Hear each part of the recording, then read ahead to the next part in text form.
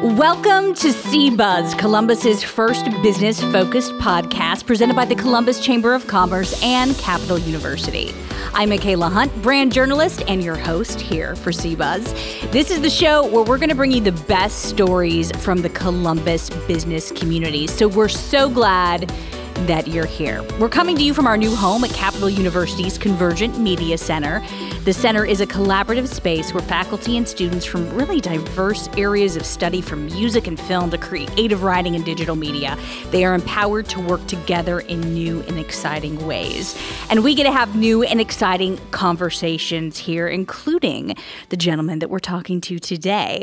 We have Dr. Frederic Bertley from COSI in with us today. Welcome to the Convergent Media Center. Michaela, thank you so much for having me here. It's a pleasure to be part of this community. Dr. Bertley is CEO at COSI, and the CEO stamp is still pretty fresh. It's not yet a year. Newly minted January 2nd, so the new kid gets the rights until the end of one full year. I totally agree with you.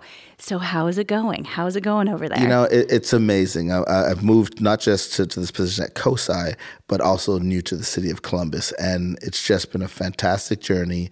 And as we were talking offline, it really is an amazing city. It's just been so welcoming, so embracing. So could not be happier here in this great city of Columbus, hanging out at Capital University, chilling with you, Michaela. This has just been like an abundance of welcoming. So thank you. We're kicking our feet back and having this conversation today. So you and I have talked, yes, but tell the rest of the audience, you know, where are you originally from and how did you get to Columbus, Ohio? It's a trip. So it's really interesting. So I'm born and raised in Montreal, Canada. My parents are from the Caribbean, but they met in Montreal and they had 4 kids. And as I like to say it, so I'm the last child. So as I like to say it, I'm the oops baby's younger brother. So you can put that in perspective. My parents were well past. They were way too old to have me, but I snuck out. I'm like, I'm here. And that was the beginning of my journey. And so raised in Canada, fortunate to have, great parents and just wonderful experiences. And then I left Canada. I went to McGill University for undergrad and grad school and left that to join a research group in Boston at Harvard Medical School as an immunologist. So I specialize in the immune system, vaccines, anti-cancer, that kind of stuff. And that's what got me to the U.S. And but I've always loved education, and that kind of weaves through the marrow of my bones. My parents did a lot of things, including education. And so a colleague of mine, I was both at Harvard and MIT, a colleague of mine at MIT was like, we like education. There's this place called the Franklin Institute, which is like COSI in Philadelphia. And they want someone to head up their science and education stuff. And long story short, threw my hat in the ring. And that's how I left from being a basic scientist to working in science and museum field. And that position led me to this great city of Columbus and at COSI. Nice. So he has this tremendous background in education and research. I had a chance, obviously, to look at your bio before you came in today.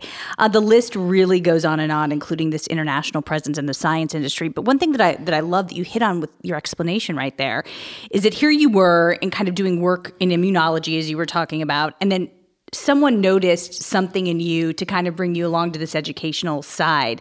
I mean, talk about that hybrid of bringing talents together, I guess. It's funny. I mean, so I'm a science nerd. I'm a science geek at heart. There's no question. I love a lot of other things, but that's, that's my passion. And so you work at the bench and you're a scientist. But this country, just like Canada, is really slipping on the science acuity level, is really slipping in terms of science literacy. America is more and more science illiterate, and it's a big problem. And so even though I loved being at the bench and doing research, I also love communicating and I love education. And I felt like, not for nothing, I might be able to have a slightly bigger impact by working in like a science center community where you can impact thousands, if not tens of thousands, even hundreds of thousands, and get people to see that science isn't something they should be scared of, isn't a foreign thing, but maybe by being able to present it and communicate it in powerful ways, you get people excited again. And hopefully that makes a difference and gets people excited about pursuing science. This kind of begs a question that I was wanting to ask you, because you're such an advocate for all things STEM, I would say, from what I've read. So science, technology, engineering, and math fields. Not all of us did grow up with that background. There is illiteracy in our lives when we were not as familiar with that. But there's this feeling that we all should be a little more familiar right now and invested with these fields. Give me a little more perspective on why we need to care and what we can do in small ways when that is not something we are naturally inclined to help maybe our kids and the next generation go that direction. I mean, great, Michaela, great question. So how many times have you heard people say, I'm not good in math? Tons. I've said it a million times. Oh, okay. So I didn't mean to Sorry, I'm one of those. I didn't mean to put you on the spot, but there's this like collective almost, not only am I not good at math, but there's almost a pride that's said with it, or I'm not good at math. I wasn't good in science. Whereas if you're illiterate, you can't read and write. Just a little shame attached to that. Like, you don't go around saying, hey, I'm illiterate. That's cool. But for some reason, it's okay to not know anything about science or be comfortable not knowing about math. And there are downstream consequences. I mean, let's look at 2007, 2008, the whole subprime crisis. You can talk about all the greedy companies and how they did this, and they had these mortgage shorts, and they knew the products weren't good, and blah, blah, blah, blah, and they were giving mortgages to people who couldn't afford it.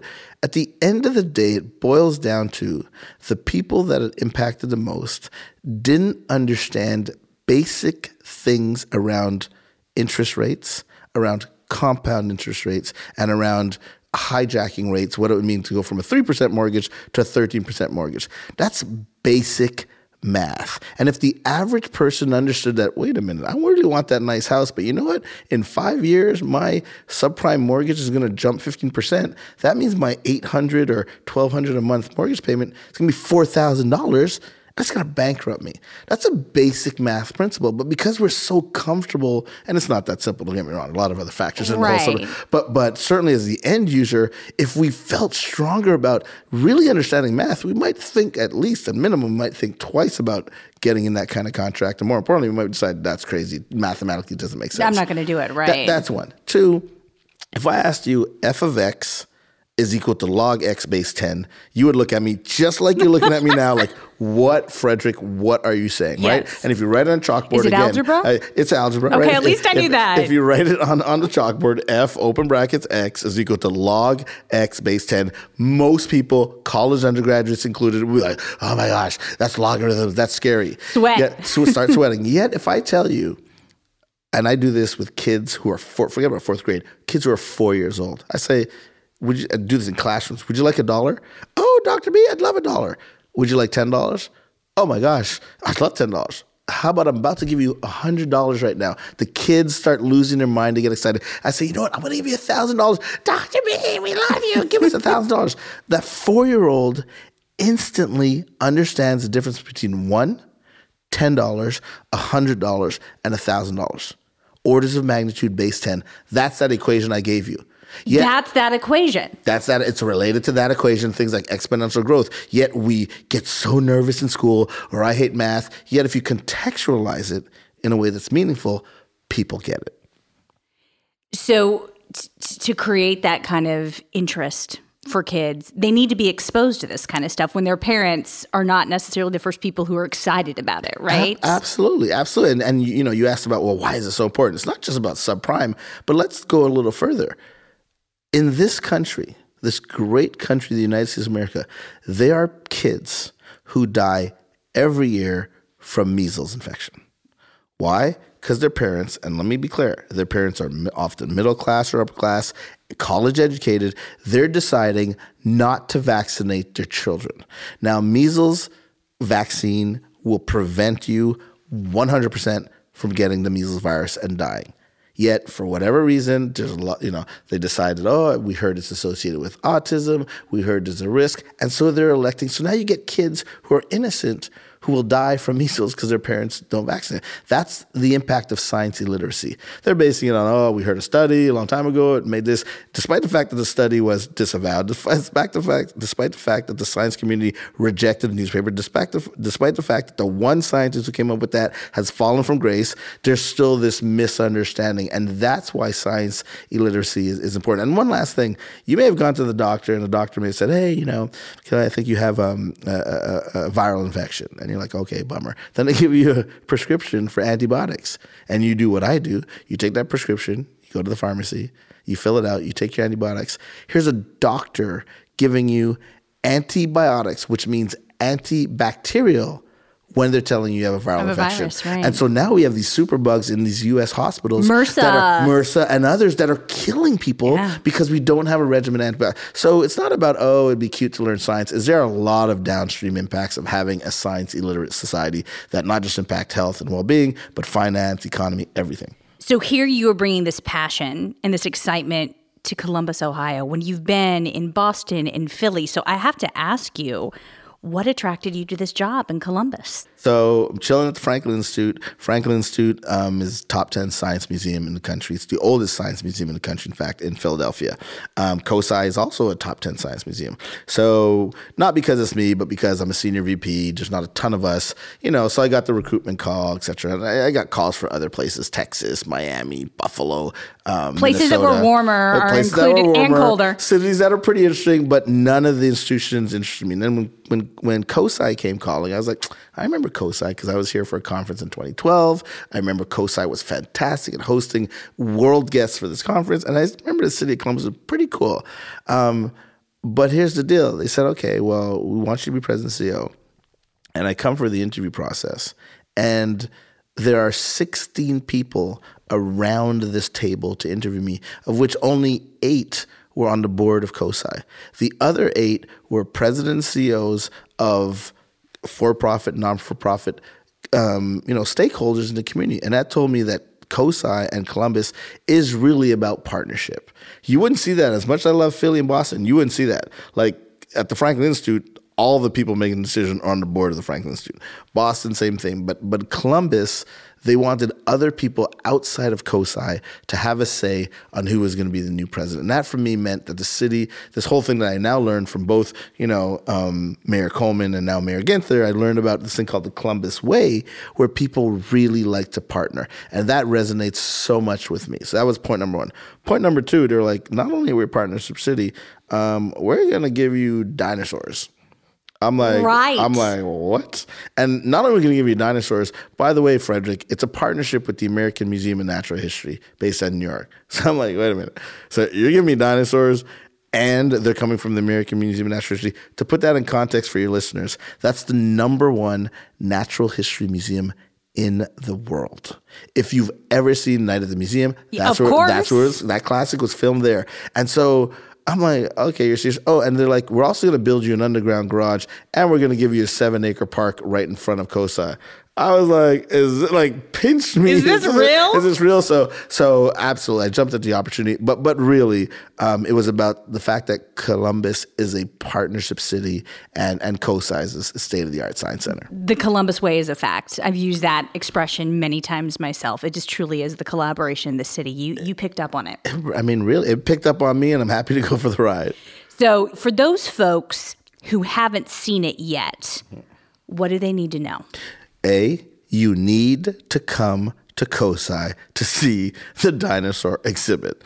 I felt like you just say raw after that, like come and see this exhibit. No, and the reason why it's extraordinary is, as mentioned before, COSI has had a few dinosaur exhibits in the past, and there are a bunch around the country.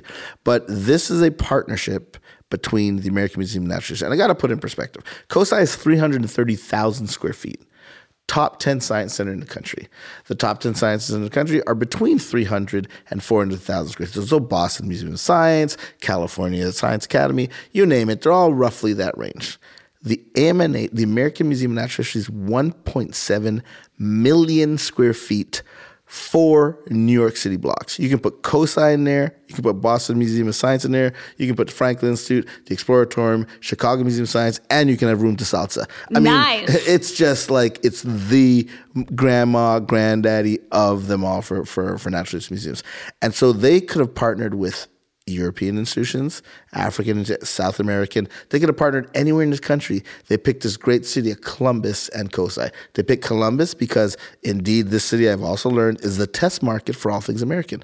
Whether it's fashion, whether it's restaurants, this is like the great demographic to test stuff. And they picked COSI because we're a legit top 10 science center. And so what you're seeing when you come to the dinosaur exhibit is a one-of-a-kind exhibition that fuses 2 cool things that American Museum of Natural History has. One is a great dinosaur gallery, but 2, what we now know about dinosaurs. You ready for this? I'm ready. Are you ready? Brace yourself. I'm bracing. They're not extinct. You know how we thought they were extinct? Yeah. Right? I mean, everybody thought they were extinct. Dinosaurs are actually not extinct because... Are you giving me a Jurassic Park moment here? Where are we going? This is that GP moment. Dinosaurs are still among us, which is why our tagline is Dinosaurs Among Us, because birds are direct descendants of dinosaurs. What you see in the exhibit, aside from seeing massive Tyrannosaurus Rex, beautiful, dug up, unbelievable skeletons, is as you go through the gallery, you also see the evolution of birds and how dinosaurs were actually birds. They were birds. That's just pretty cool. So next time you see a pigeon chilling on the sidewalk, remember that that's actually a dinosaur great-great-great-great-great-grandchild. My 5 and 7-year-old are going to love this. I have 2 so boys. Will you. I want to be clear. You can use the excuses you're 5 and 7 years ago. You're going to love it. It's fabulous. So it's hard to ask you this because, I can tell how much you love this exhibit. So I guess I'm going to ask you what your second favorite exhibit is maybe at COSI and why. So I have to get to dinosaurs to see this, right? Like it's a limited engagement, if you will. No, I'm glad you asked that. Yes, we want you to come and see it right away. It's playing right now, but definitely come and check it out. But this is so unique. This partnership is a permanent partnership. That gallery, the dinosaur gallery, we own. And will always be so a COSI. So we're always going to own it. You're always going to own it. And the extension of the park, so that's about 13,000 square feet. There's an adjacent gallery which will open March 3rd with some traveling content from the Natural History Museum in New York City, starting with Silk Roads. And for 3 years, we're going to have 5 different exhibits. So the permanent gallery of dinosaurs, COSI now owns. We want you to come soon. Okay. But don't worry, we'll keep the light on for you like Motel 6. You can come and check it out. But Thank you, Dr. Bertley. But that traveling gallery will also have other really cool content from AM&H. So we got so much good stuff for you. So what is your second? Do you have a second favorite? Like what comes in close? I'm going to cheat. My second exhibit is the next traveling exhibit we get. Ooh. Totally cheating. And when do you get to announce that? So March 3rd is Silk Roads. After that, Silk Roads is all about kind of migration, looking at populations moving from one place to another, which is really timely when you think about what's happening now in our country and around the world with immigration. So it's really an incredible exhibit.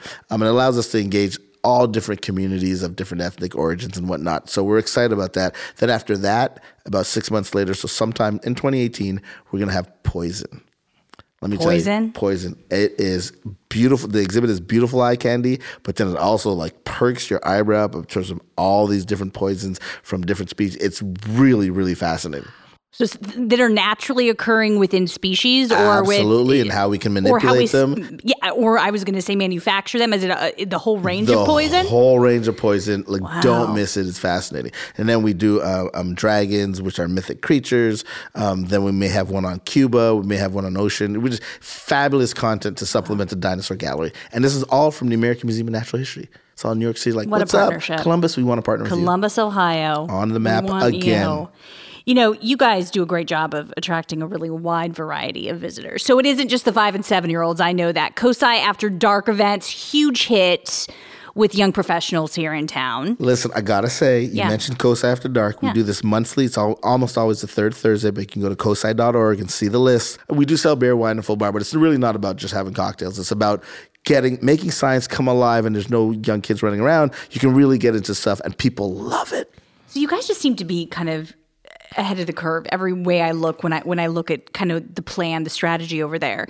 So in terms of evolving your programming, given the fact that you are ahead at that mark to attract more than your younger audiences or even more than just the COSI After Dark crew, how often do marketing and strategy conversations take place? Because here you are kind of geeking out on the science part, but you also know you have to kind of appeal to all this wide breadth of audiences. That's a great question. And this is a question that science centers across the country are facing. How do we stay relevant in a community environment where, your handheld, whether it's a phone or tablet dominates your life, right? You have the proposition of being a mom or a dad, having a minivan with 2 or 3 kids, hopping on the car, driving down the road, parking in the science center, paying, $25 or so per person. By the time you do food parking, you spend $200, maybe $250 for $400 or $500. Now, we love that, and we want you to come and do that. Mm-hmm. But you could get a tablet, get the internet, and have access to the world. So how do you stay relevant? So you're spot on. We try to stay cutting edge and be above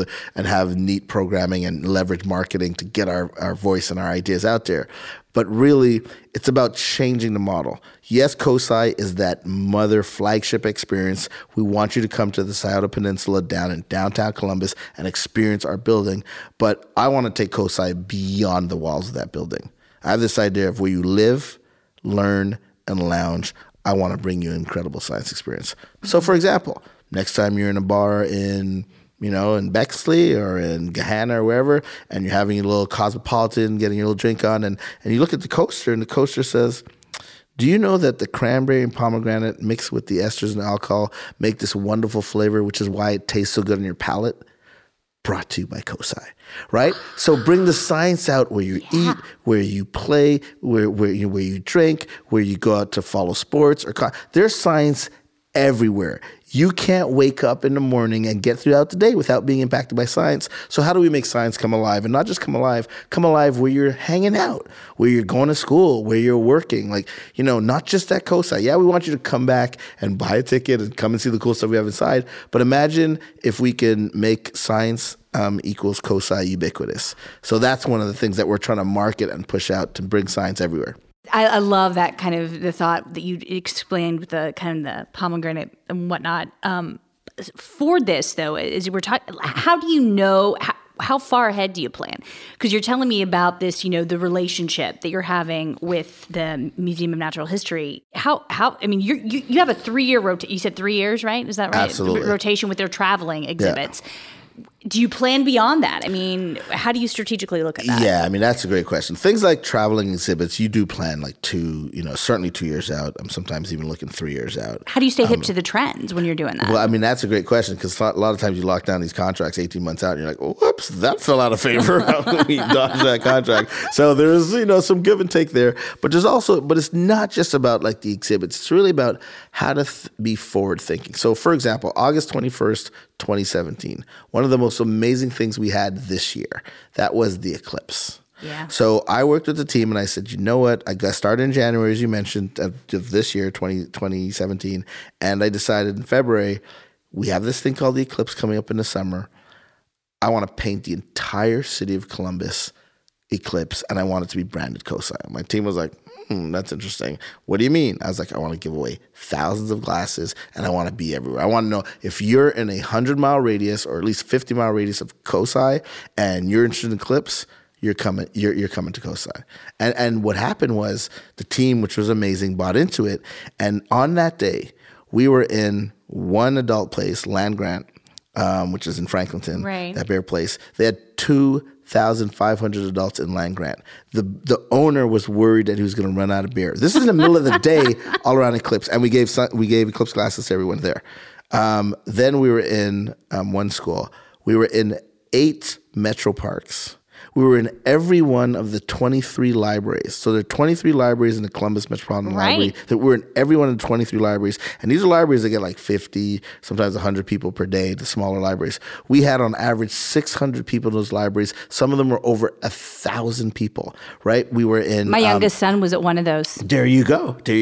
We were in Easton. We had 5,000 people in Easton. My point is we decided to not just be all about COSI, which we had 8,000 people that day, but we were in all these different places doing incredible programming around science to get people excited as they're gearing up to around that 2 p.m. time to start paying attention to the eclipse. We gave out 33,000 glasses, impacted 50,000 people. So in terms of planning in advance, it's okay, well, what's a big moment out there? What can we leverage? What can we do? And so that's an example of how we can be forward thinking and impact people in incredible ways around things, science that are interesting and not even necessarily be in our building. I love it. The science guy talking about marketing. So looking at dates, those moments of importance, and then using your creativity and your knowledge to build that up. That's right. Everybody can do that. Absolutely. In their businesses, in their everyday life. Yeah, no, very. And in this competitive market, you need to do that. Nothing's a silver bullet, but you need to just think creatively, be forward thinking, and try to do different things. Yeah. COSI has welcomed more than 33 million visitors from all 50 states, numerous foreign countries since opening back in 1964. Yep. It's been around since 1964. Do you know we were across the original Wendy's? No, I did not So know the that. very first, actually, you know what? It's right near Capitol Law School. Yeah. Yeah. So the original Wendy's was right across, or the original COSI in 1964 was right across the street from the original Wendy's right there on Broad Street near Capitol Law School. Isn't that Fact cool? brought to you by COSI. No, By fact, Dr. Bertley. fact brought to you by Capital University. Capital University, because yes, here you go.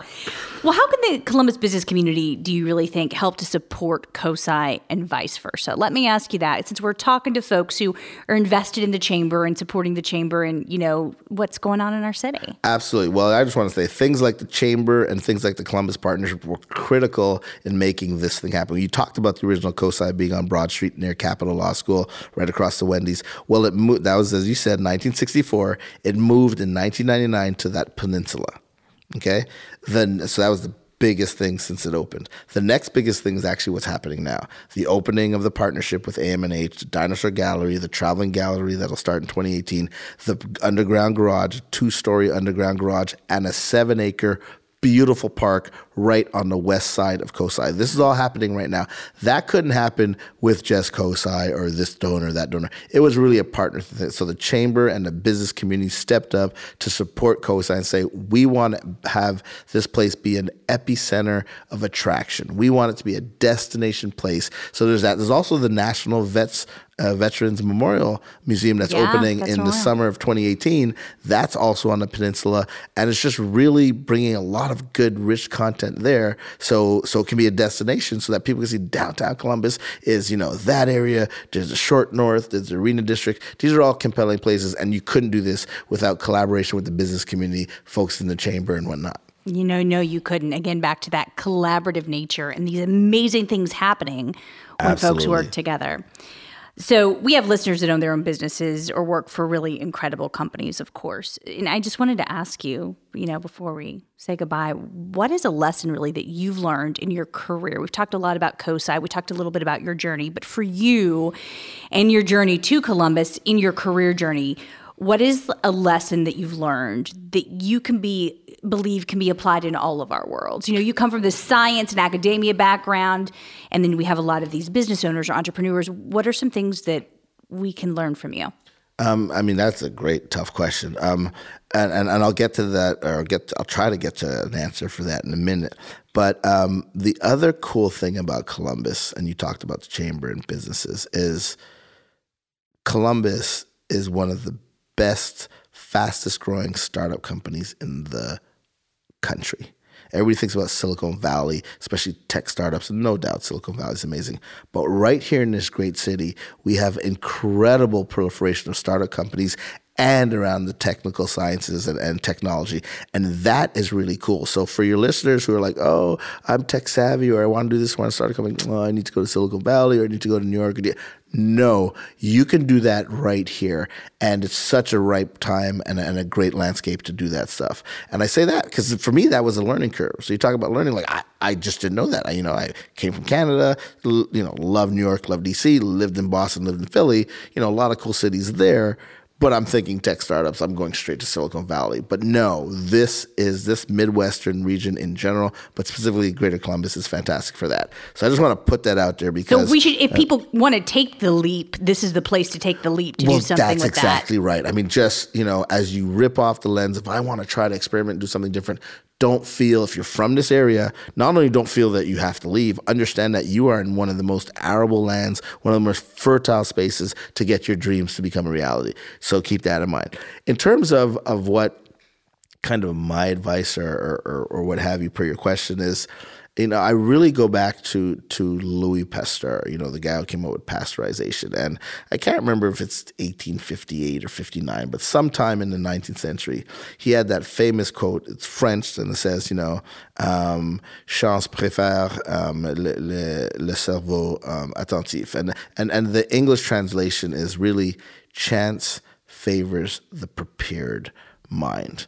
And we've heard that throughout the decades. But for me, that's something that's resonated with me my whole life. And, people talk about, oh, you're lucky. Oh, Michaela, you're doing this, you're lucky. There's maybe a little luck, but guess what? You were prepared when the opportunity came for you to be here and to run the studio and do this show. And it's this idea that no matter what you're doing in life, if you work hard and develop yourself to the best of the ability, this idea of good luck or good fortune, yeah, there's some of it out there. But when that opportunity comes, if you're not ready for it, doesn't matter how lucky you were that the opportunity came. If you weren't ready to step up and run this show, you wouldn't be able to do it. And so this idea of just work hard, whatever you're passionate about. I'm a science guy, but it could be anything.